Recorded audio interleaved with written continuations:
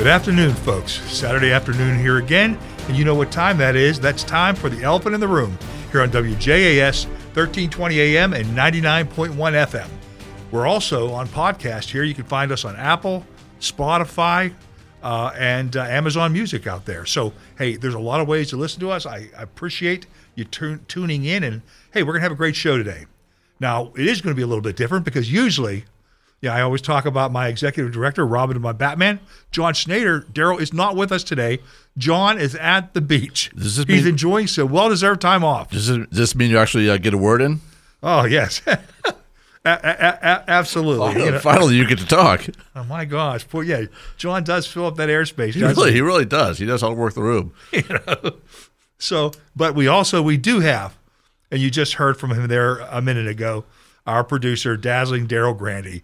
Today, I do talk from time to time of the station, so yes, you do, and you're going to talk a lot more on this show. Yeah, right. As we're going to talk about some of the issues facing Allegheny County, and we're going to talk about. I'm going to give folks a county council update so they understand a little bit about what's on the agenda and what's been happening recently down on Grant Street, because I think sometimes it gets lost. It gets lost, and it gets lost a couple things. I mean, on this show, you come at this from 99% of the time. I mean, I'm in the room, no pun intended, every time you guys record, so I hear it. You guys are coming from this show from the standpoint of what's happening across the street, the category, the RCAC, Republican Committee of Allegheny County, and your role as chairman and John's role as executive director. You haven't talked too much about your role as county council as much. No, right, and that's because what we've tried to do is previously we've been trying to give others an audience, sure, to be able to speak to our listeners and introduce to them,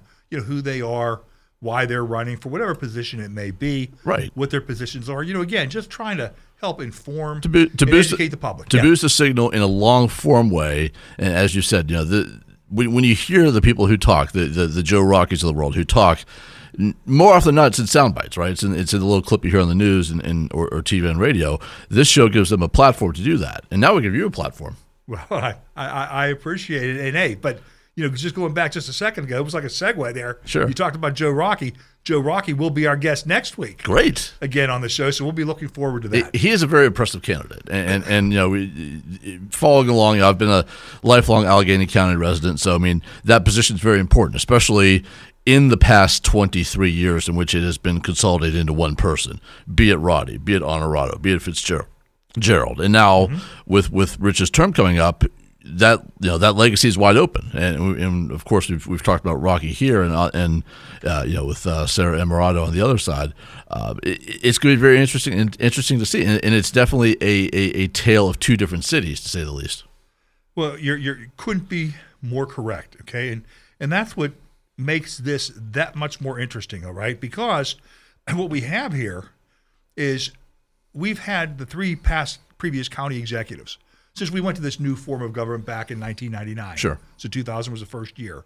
But when we did this, the three county executives have mostly governed from the center. Right. These are people who've acted pragmatically and run the county as an executive, like a business. Right, and that's a different animal entirely, because that is exactly it. And when you think of the three people involved, Roddy comes from an extensive business lineage, as does Honorado, as does Rich Fitzgerald. So that does tend to lend itself to somebody with that kind of mind, somebody who has made a payroll, somebody who has done hiring and done different project management and other different elements of what a business would entail. That person would be better suited for that role. No, absolutely. And we talk about the two candidates that are running today. You have Sarah Emirado, who's the nominee on the Democratic side. And Sarah I've had the opportunity to meet her numerous times. Sure. On a personal basis, and is a very nice and pleasant young lady. Sure. Okay. But I couldn't disagree with her more in regards to her ideas. Right. Okay. Which is the more germane element to the job in question. Exactly. You're not sharing a drink with her. You're running a county. You're overseeing the best interest of Allegheny County. Right. And see, she's in her third term as a state representative, which is a legislature where you're part of a body of 203. So you have the ability to just, weigh in or focus in on a particular piece of legislation you may be interested in. Yeah. As well as you have a very small staff, 4 or 5, that focuses on constituent services back in the district. But that's vastly different, than the role of a county executive, where you're overseeing a bureaucracy which has potentially 7,000 employees Sure. and has a budget of over $3.015 billion. And that's where Joe Rocky, as the former chief risk officer at PNC, has that experience because, when they bought National City Bank, he was involved in taking and moving and bringing this on board. When they bought a bank out of Maryland and Baltimore, Sure, he was involved. They assigned Joe to work with these entities to help integrate them, right, and bring them on board. So here's a guy that's managed thousands of employees successfully in the past. and the growth belies that. I mean, during the time he's been there, PNC has grown from air quotes Pittsburgh National to PNC, one of the top 10. I don't know where they rank anymore. Top 10 banking institutions in the country. Yes, absolutely, one of the top financial services groups there. So, we have that, and he has, having managed over 7,000 employees, having managed that type of budget. This job isn't too big for him. He's actually proven Sure. to be very successful at it. Okay, but what we're coming up against is you're coming up against this registration disadvantage, where Democrats basically have a 2-to-1 registration advantage. Democrats to Republicans in the county. So what's important, I think, for folks is to recognize, and I want to use this term here, I'm calling this election really an inflection point election. Because an inflection point is basically, it's a moment when significant change occurs or may occur.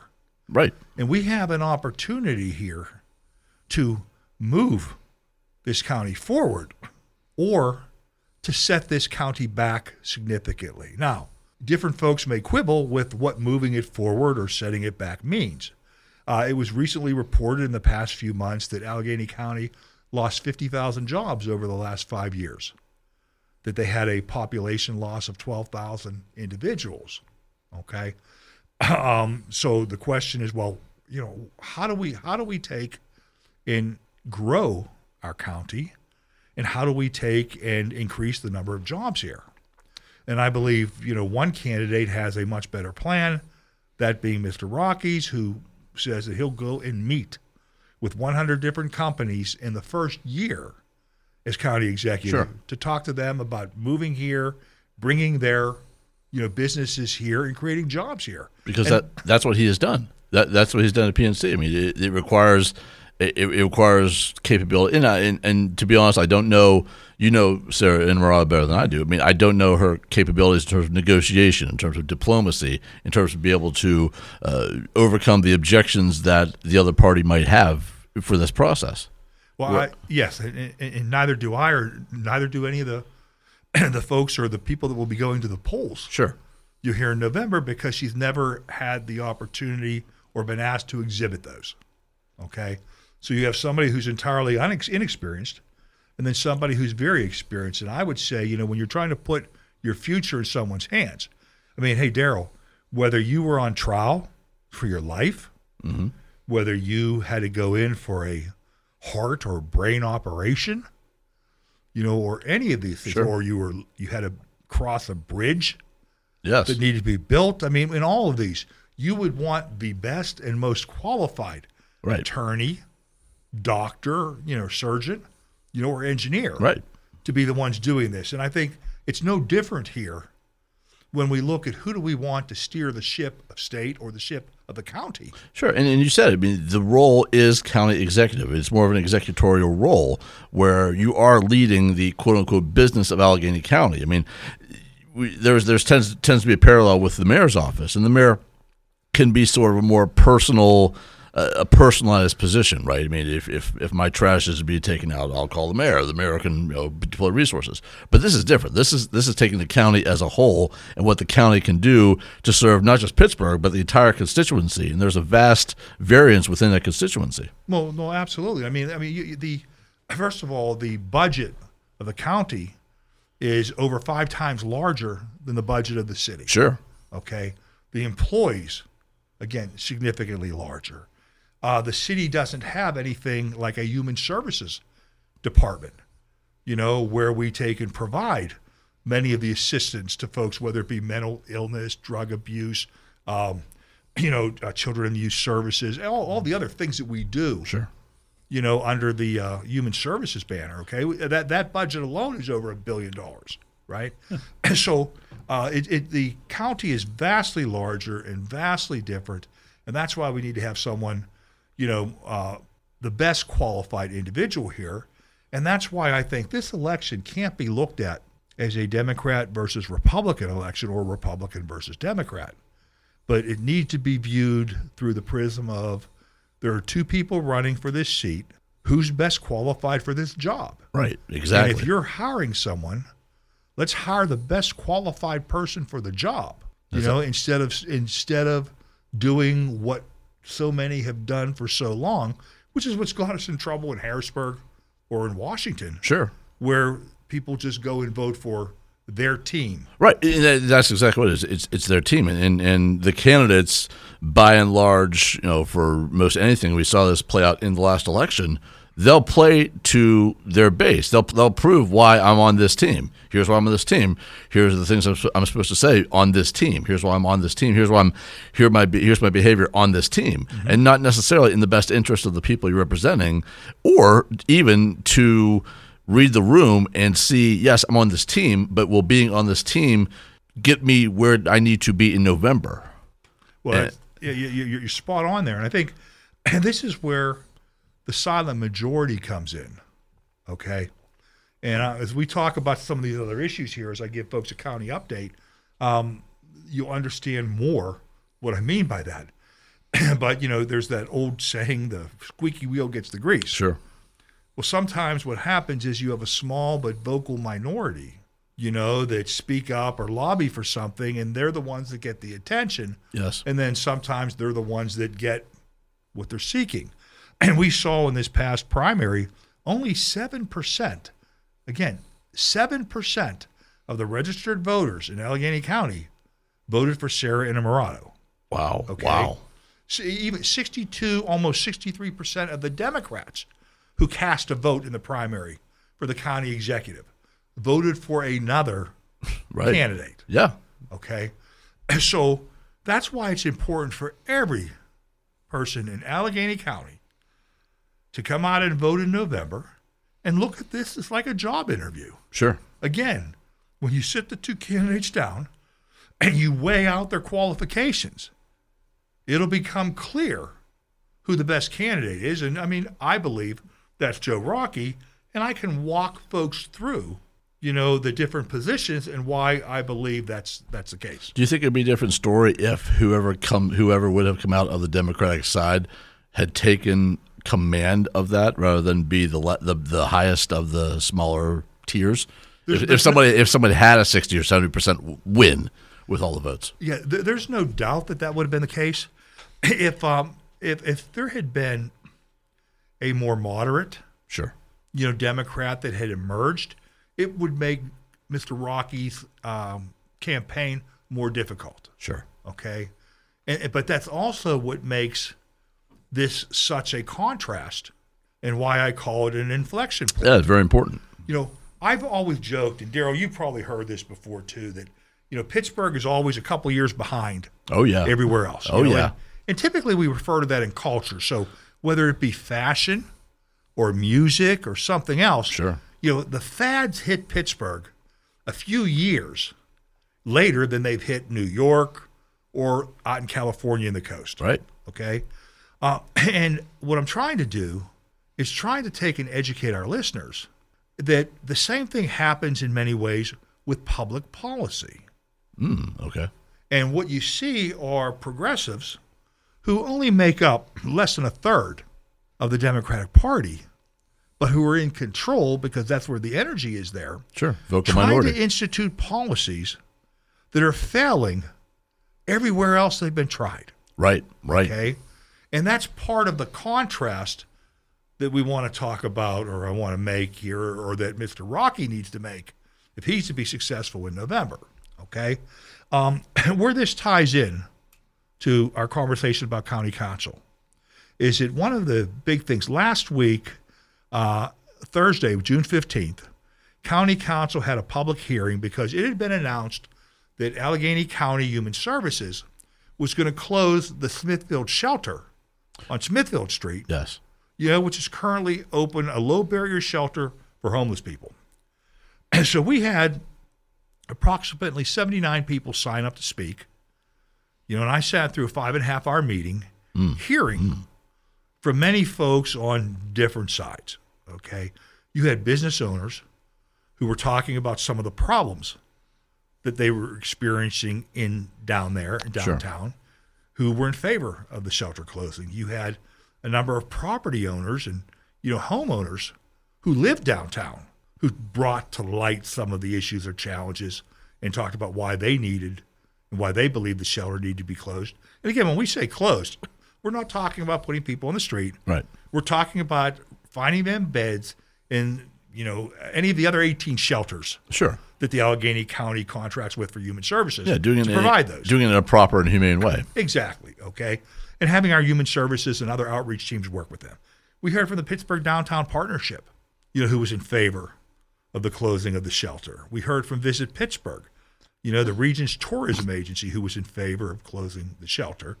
And we heard from the Allegheny Conference, who was in favor of closing the shelter. We actually heard from the chief operating officer of the city of Pittsburgh, Lisa Frank, who, upon questioning, I was able to get that, very difficult to pull it out. Sure. But yes, they understand that the shelter needs to be closed as well. Because optically, that could be read very wrong. The idea, and as you said, the clarifying what closing the shelter means. I'm sure if you poll the average person on the street, they're going to close the shelter. Oh, you mean they're going to kill? These people are going to be on the street again? And you have to clarify what that process entails, which takes a step that a lot of people may not necessarily want to or can process. But so optically, when you say, I want to close the shelter, that could play kind of iffy to a certain group of people. And that's what happens, okay? One of the more liberal or more hardcore left progressive council members was actually giving out sandwiches to get people from the shelter and folks to attend. Okay, she was handing them out in the courtyard right prior to the hearing. Then you had a number of folks, you had a lot of folks who spoke wanting the shelter to remain open. But many of them don't live downtown. Right. Many of them don't work downtown or have businesses downtown. In context, yeah. I want to give folks, who don't go downtown on a regular basis or haven't been down in a while or don't work there, an idea of what some of the challenges they've had. I mean, Daryl, just this past Wednesday, I follow a Pittsburgh Scanner, okay, which is a Twitter account. But I was talking about downtown 211 Forbes Avenue, the Chipotle Mexican Grill. Opening shift employees found that feces was smeared on the windows overnight. Okay, fire department being dispatched for washdown, but the fire department declined the call, stating it's the property owner's responsibility. Downtown 801 Liberty Avenue, coffee shop Crazy Mocha. A male is urinating in the store. Okay. I have testimony from the Embassy Suites. Yes, yeah. Their general manager came down, and folks, I want to read this to you, but this will give you an idea what these folks are dealing with in our downtown business district. As a representative of the hotel, I would like to voice my voice heard as to the reasons I want the shelter to close. When COVID began, this is when we started to see higher activity of the unhoused on the streets. We were with limited staff, and it was challenging enough to stay open, let alone police our areas. At times, the unhoused would be found sleeping on the second floor meeting space, where they also urinated and defecated in our foyer. Staff would find individuals in our restrooms on the 25th floor bathing or using drugs. We even had one person found with a needle still in their arm laying on the floor of the restroom. Another person jumped into our swimming pool with all their clothes on so they could get a bath. Over the past few years, I personally have witnessed overdoses, urinating, defecating, fornication, and drug use. Our staff is afraid to work at night. Our guests are afraid as well. The unhoused have thrown bottles and cans at cars pulling into our valet lane, and they aggressively panhandle our guests. They want to thank, it says, I would like to thank the officers of Zone 2, as I've had to call them for extra patrols during events because our guests are fearful. With the addition of AHN Outreach Center across from the hotel, it has increased the presence of trash buildup, individuals sleeping on the sidewalk, unwanted activity, more overdoses, and an appearance of we are, in quotes, just like Portland, according to a guest that stayed this week. This has put extreme pressure on the staff and a financial burden to the hotel. The lost business we have incurred and the damage from social media reviews and word of mouth has been detrimental. Let me read some current guest comments and online reviews. I did not feel safe while in the lobby or in front of the hotel. There were a lot of scary people hanging out in front of the hotel, entering the lobby area. I was approached a half of a block from your hotel by a very forceful person demanding money. People near me from my group spotted the assault and intervened to drive the guy away. I would not recommend your hotel for future stays based upon the urine and feces on the sidewalks. Filthy surroundings with people lying in several doorways of surrounding businesses. Another comment. Too many aggressive, unhoused people right outside the doors. Mellon Square Park, right across the street from the hotel, is definitely not a desirable place to visit. I've been in other downtown locations in different cities, but it seems that the people near the hotel in Pittsburgh cannot take no for an answer. Another quote. Very uncomfortable and unsafe experience. I would not recommend this hotel. Another quote. People should be warned there is a large contingent of unhoused and drug users directly outside of the hotel. It made walking worrisome. In closing, I would like to say that while we have empathy for the unhoused, a shelter in the Central Business District is not the answer. The Embassy Suites brand is focused on families. They have families witnessing these activities on a daily basis, and they ask, how would you feel if you were unloading your car to stay at a hotel only to be harassed for money and witness drug use while your kids are afraid to exit the car? The situation on Smithville Street drives away business not only from the hotel but from the city. This matter needs immediate attention before more businesses leave the city and visitors stop visiting. Now, I want to be clear that every homeless person or unhoused person does not participate in that type of activity. No. Okay? But the Smithville Street shelter is a low barrier shelter, doesn't ask for any ID, and I'll get to why that's important in a moment, and doesn't do or say anything or have any requirements regarding drugs. So what you have basically, when these people are coming into the shelter or coming out, you have open air drug markets. Yeah. And folks downtown will talk about having to walk and step over syringes and everything else while you have drug dealers preying, on these people. So, I am very compassionate and sympathetic to the need to be able to provide folks shelter, but it doesn't have to be in the middle of our central business district where this type of behavior is taking place. And what it boils down to is that elected officials are refusing to have law enforcement enforce the existing ordinances. Sure. You're not trying to criminalize homelessness, but somebody that's defecating or urinating in the middle of the street or, taking drugs or buying drugs or selling drugs should be arrested. And this letter, it touched on in passing. This kind of did tick up when COVID began. I mean, maybe there's not a direct correlation from one to the other, but around that same time, if you haven't been downtown in 4 or 5 years, there might be a culture shock if you go down there tomorrow. Oh, people would be absolutely flabbergasted at the shock if they went down there. And, one of the reasons, sort of trying to tie all this together, is I talked earlier about how we're always a couple years behind. Sure. California, who's been dealing with these problems for years, is now recognizing that the extent of the problem and that you need to do something about it. And a couple of actions were taking place. When we talk about how this thing started a number of years ago, it's important. It started under Mayor Bill Peduto. Sure. And he created an environment that made it so permissive for folks to come here and to be here and to panhandle all these different things that it's become a destination city. San Francisco, Let me give you some things. Last month, San Francisco started arresting drug users, okay? 95% of them were from out of town. That would be a destination city. Exactly, 95%. And second segment, we'll talk more about that.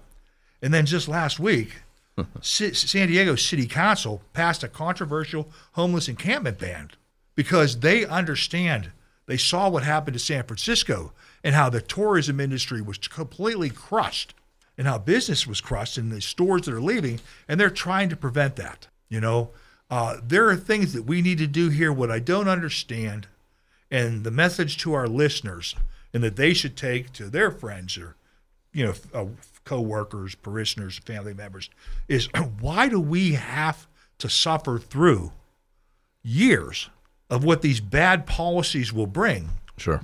before we wake up and do what's necessary, and what these other much more liberal and progressive groups are finally realizing Right. that those policies don't work. And see, that's the inflection point here, because Joe Rockey understands what needs to be done. Sarah Innamorato is parroting these failed liberal policies that we're seeing fail Sure. all across this country.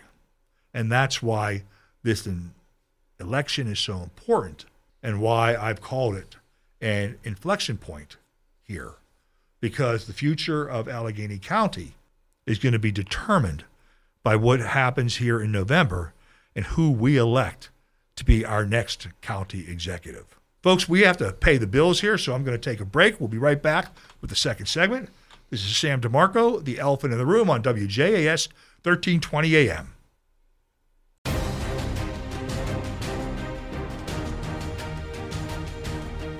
Folks, welcome back to the elephant in the room on WJAS 1320 AM.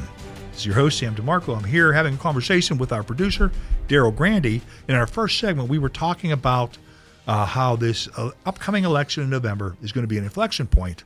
And we started to talk about, one particular issue, which is front and center in the news here recently, which is the closing of the Smithfield shelter downtown, and what it's in providing some feedback that we've received from some of the business owners and property owners there. And Daryl, when I had talked about that hearing and all those people that signed up, one of the things that was amazing to me to just watch Sure. is the number of people who were for keeping this shelter open, act all tough. Oh, right. Okay. While they're standing there telling people and saying this, I don't give a damn or an S or an F about the business owner's rights. I don't give a about the property owner's rights. But the people in the shelter, they have human rights. We need to respect theirs. Right, it's like, right. How, again. Yeah, work? That's a disconnect. That's a fundamental disconnect of not being able to see the big picture of something. I mean, yes, we all have a place in our heart, in our conscience, in our soul for the quote unquote human rights. We all have that. We all want the everybody, our fellow man, to have the best life that he or she could possibly have in that regard. But human rights exist within a bigger system. And that system does include businesses, because who else is going to employ the humans? Well, what these folks and the economic system as well. Well, what these folks fail to understand is, while they, want us to feel sorry and to want to be helpful, and Sure. we do, for people who find themselves homeless through circumstances not of their own making. Sure. Okay, they are certainly willing to perpetuate it or to increase it, because if a business downtown goes bust, Yep. those employees that work there lose their jobs. Right. And they lose their ability to feed their family. Right. And to provide shelter over their heads. So what about those humans? You want to go to war for these humans over here, the ones that are in the shelter. What about those humans? Exactly. And as soon as that business goes under, which will happen if this keeps up, what happens to those humans? Their human rights. Yeah. And then folks complain about our corporate citizens, our large corporations. Sure. These folks stepped up. AHN, UPMC, and PNC got together and built a shelter. Yes. World class, called Second Avenue Commons, in which UPMC has a free healthcare clinic there. Sure. For the folks that come in there. And the county is there with wraparound services to try to help people that are suffering from mental illness and things like that. But a lot of these folks don't want to go there. It was almost like there was a rivalry. And I think the sad thing about this is that the help that's being provided, meaning the Smithfield Street Shelter, Sure. seems to maintain the unhoused in that lifestyle, which includes drug and alcohol abuse. So we're putting a roof over their heads, but nothing inside their heads in terms of learning self-sufficiency or helping lift them out of that situation. Teaching a person to fish versus, or giving a fish versus teaching them to fish. When I call them beds there, right. they're yoga mats on the floor. Okay? Right. And so folks may say, well, that's better than on the street. But I believe that we have real beds that are available at real shelters. Sure. Throughout this county, and that's where I think these people need to be directed. And I think, can we always do a better job? And I say this now as an elected official with the county, in trying to take and provide help from a services standpoint for folks suffering from mental illness, from folks suffering from substance abuse, from folks suffering from alcohol abuse. Absolutely. Sure. And that's what we need to strive to do. We need to be able to take and spend a little bit more time during a triage process to be able to understand who are the folks who could benefit the quickest from the services that we can provide, right, and try to direct them to those so that they can get those, and then we can help them find housing so that they don't have to be, on the street. Right. And I think we spend about $23 million a year here now, and that's dwarfed by what you see folks in California spending. Oh, sure. I think I saw San Diego just passed, when they passed their ban on tent encampments and things like that, they took and increased the amount of spending that they have to $83 million a year. So you can't spend your way out of this mess. No. You also can't arrest your way out of this mess. And I believe we do have a responsibility to provide a safety net and care for our fellow man. But that's also where I believe that we have to enforce our ordinances, because we don't have the resources, right, to be able to take and help the entire world. And I know many of the folks, the bleeding hearts, will decry that, but I want to take care of the people that are here. Yeah. And I'm afraid that, I've been told that we're going to see an increasing influx of homeless here moving up from the south as the heat becomes more impressive there. As a destination They're city. going to move up here. And as long as they feel that they're unencumbered to get drugs and to participate in these open-air drug markets and things like that, things are only going to get worse. And as we heard from many of the folks who live downtown, the residents downtown, and the business owners, that's not a sustainable policy. And in going back to what you said in the first half of the show, last segment, this is part of what moves the county forward, right? It's one thing to build a shelter like the Smithfield shelter that kind of sort of maybe puts a Band-Aid on the situation. It's another thing to incorporate this into the infrastructure that's already there, put something in place that feeds into what is already in place in the county, where you can sort of, include this into the plan moving forward and make this not its own special thing that just, puts a Band-Aid on the problem and then, deal with it when that Band-Aid breaks. Make it something that's part of the sustainable future of the county as the problem is being addressed. Well, what people need to understand, and by people I'm referring to our listeners who may not know anything about this situation, sure, or this issue, is that the county's been contracting with the church there to provide a seasonal shelter, sure, since 2006, sure, okay, for the last 17 years. So it was always a seasonal shelter that opened in like November and closed like at the end of March. When it made sense. Right, because it wasn't equipped to be able to be a full-fledged shelter facility. They don't provide any other wraparound services at all. Sure. Okay, it's just a place to get out of the weather or out of the elements, at night. So the decision was made, and we contracted with all those folks before we had the Second Avenue Commons. Sure. Downtown. So they built this state-of-the-art, world-class facility to be able to take and accommodate the challenge we had downtown.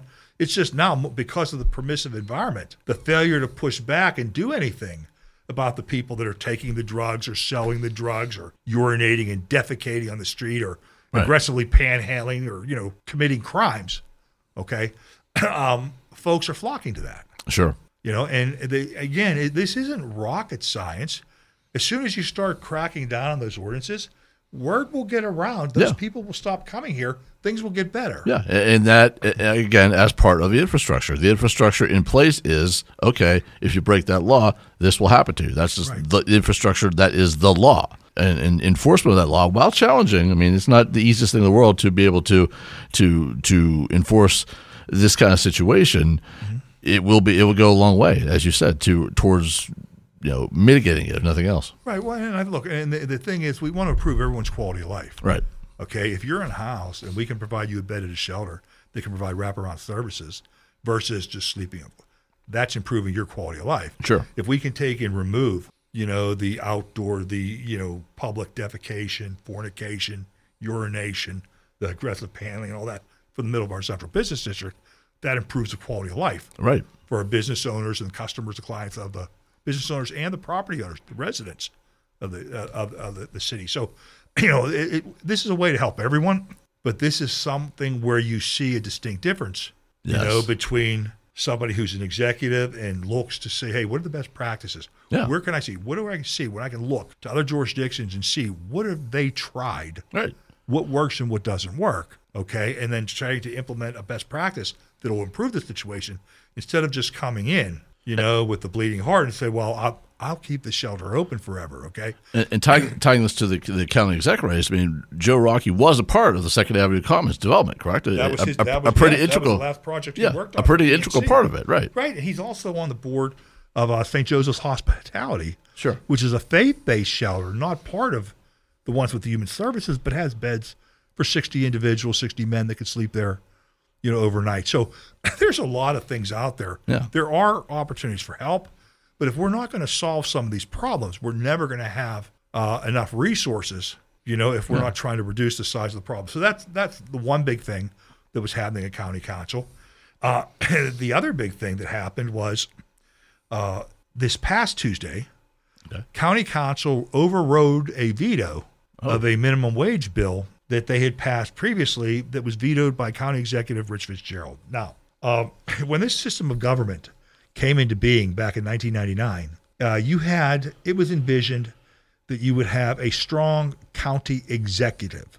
Yes. And then you had a legislative body, but the legislative body was made up of 15 county council members, but it's a part-time role. Right. And you had limited responsibilities. Those responsibilities included levying all taxes and fees, passing legislation initiated by the county executive, members of council, or citizens through referendum, and overseeing county real estate, and passing an operating capital budget. Okay? Right. That's it. But members of council here today were trying to take it upon themselves to usurp some of the power that I believe was granted to the county executive and pass a minimum wage bill. Now, this is why this is important. This is why the right and Republicans seem to lose often, okay? Sure. Because we fail to capture the language, the battle of the language. Right. So, you hear the proponents of this were talking about living wages, minimum wages. So, folks, for you to understand what happened was one of the council members, again, the bomb thrower, put up a bill to take and increase county workers' wages to a minimum of $20 an hour. Now, the current minimum wage in the state, is $7.25 an hour, but no one pays that. No. Because you can't get employees. That's not competitive in the actual free market. Right. And starting next year, January 1st of 2024, no county employee will make less than $18 an hour. Wow. Okay? But that wasn't enough for these folks. They wanted to make it $20 an hour, and it wasn't enough just for full-time employees. They included seasonal and part-time employees. So the high school kid that mans the snack bar at the golf course or whatever, or the cashier that just sits there in the chair collecting your admission fee when you come into the wave pool, okay, is going to get like a $6 an hour raise. Yeah. And, it's 50% in some cases. Now, why is that a problem? It's a problem because something called wage compression. Right. This affects, maybe 1,200 total workers total, okay? We have 7,000 employees. So when you give these employees a $6 an hour increase, what's going to happen? All the other employees are going to want an increase. Yep, because they see what's happening down the line. This bill alone, after it was passed out of committee, the county executive issued a press release saying that this would require a $30 million tax increase, the largest in the history of this county government. Okay? And that was one of the reasons why I chose not to support this, along with the other things. One, I think it violates the charter. Sure. Two, I believe it violates PA labor law. Three, the $30 million tax increase. And four, the seasonal and part-time employees, taking them to $20 an hour. I mean, even the state legislature, under Democrat control, and a Democrat majority House only increased their minimum wage to $15 an hour. But again, our left here, they had to take it to 20. So they passed and overrode the county executive's veto, and now it's up in the air what he's going to choose to do about it.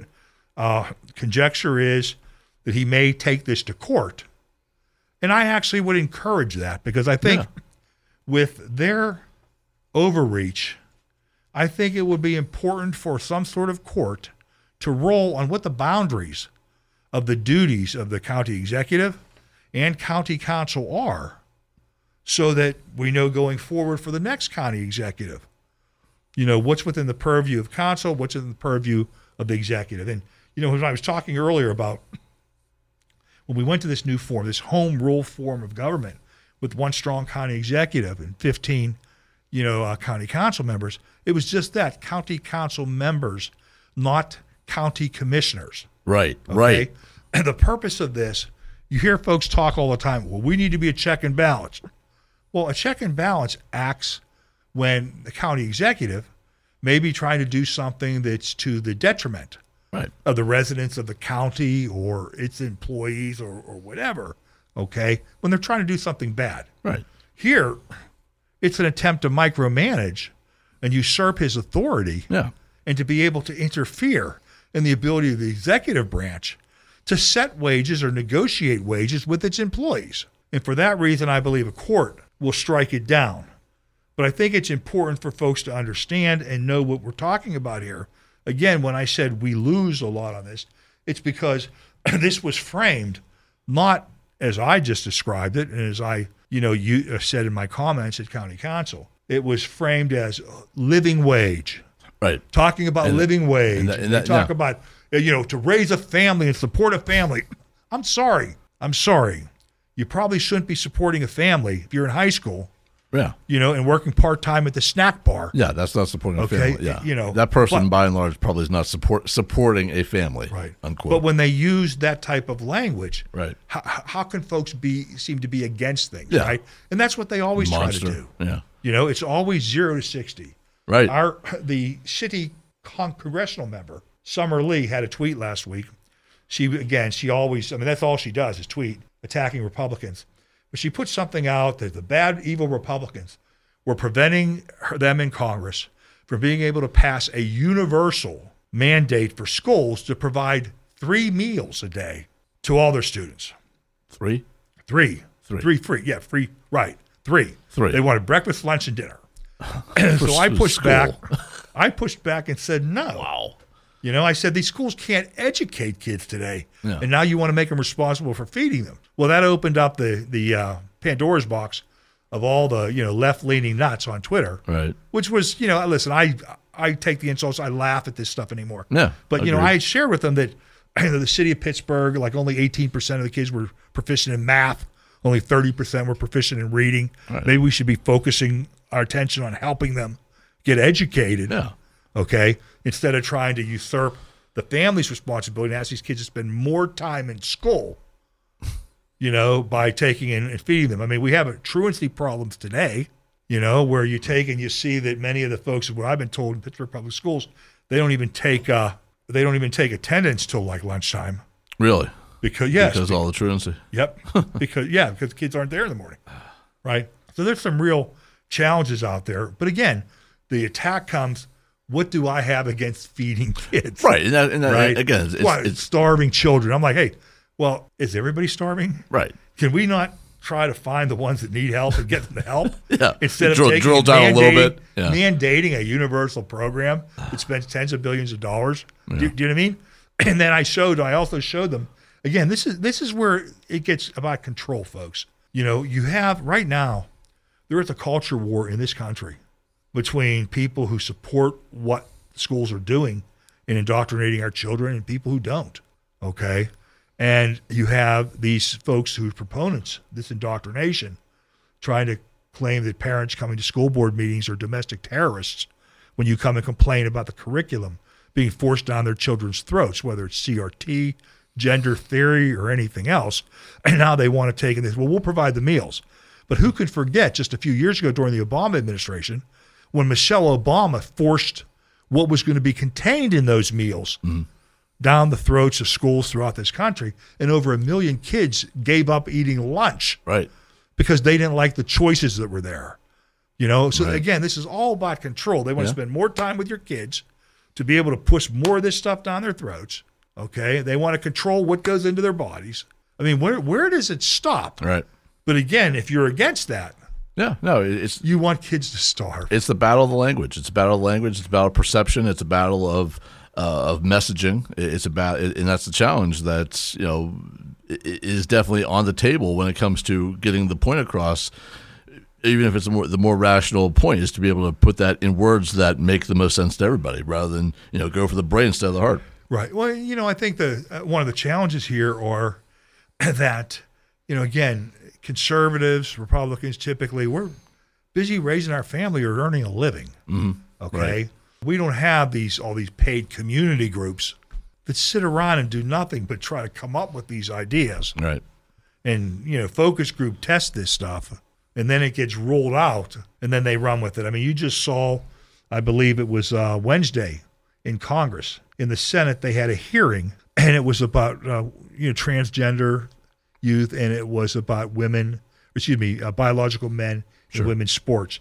And you had the head of this human rights group, sitting there saying that there's not a definitive difference between men and women when it comes to athletics. When she was asked by Senator Kennedy, and she said no, and she brought up, I mean, she regrets it today, I'm sure. Right. But she brought up the example of Serena Williams and Venus Williams. Right. And there's men out there, she said, I bet there's men out there that probably believe that they could beat them. And then Raleigh Gaines, who was testifying, said, yeah, absolutely, and brought up the real world case where they were both beaten back to back by a guy that was ranked 203rd. Right. 203rd in the men, and he beat the top women in the world, okay?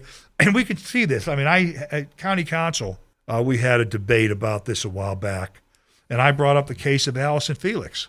Allison Felix is the most decorated female track and field athlete in history. Multiple gold medals, world champions, everything else. But her 400-meter time was beaten by like 300 high school kids in Wisconsin. Just last year. Okay? What does that tell you? I mean, and when high school kids are beating female world record, when high school boys are beating female world record times. Right. Whether it be in swimming, whether it be in track and field. I mean, there's a distinct difference there. And when the left sits there and refuses to acknowledge it, it's like, really, what world are we living in? Okay? And I mean, they look at you and they lie with a straight face. And I mean, it's like, don't believe your lying eyes.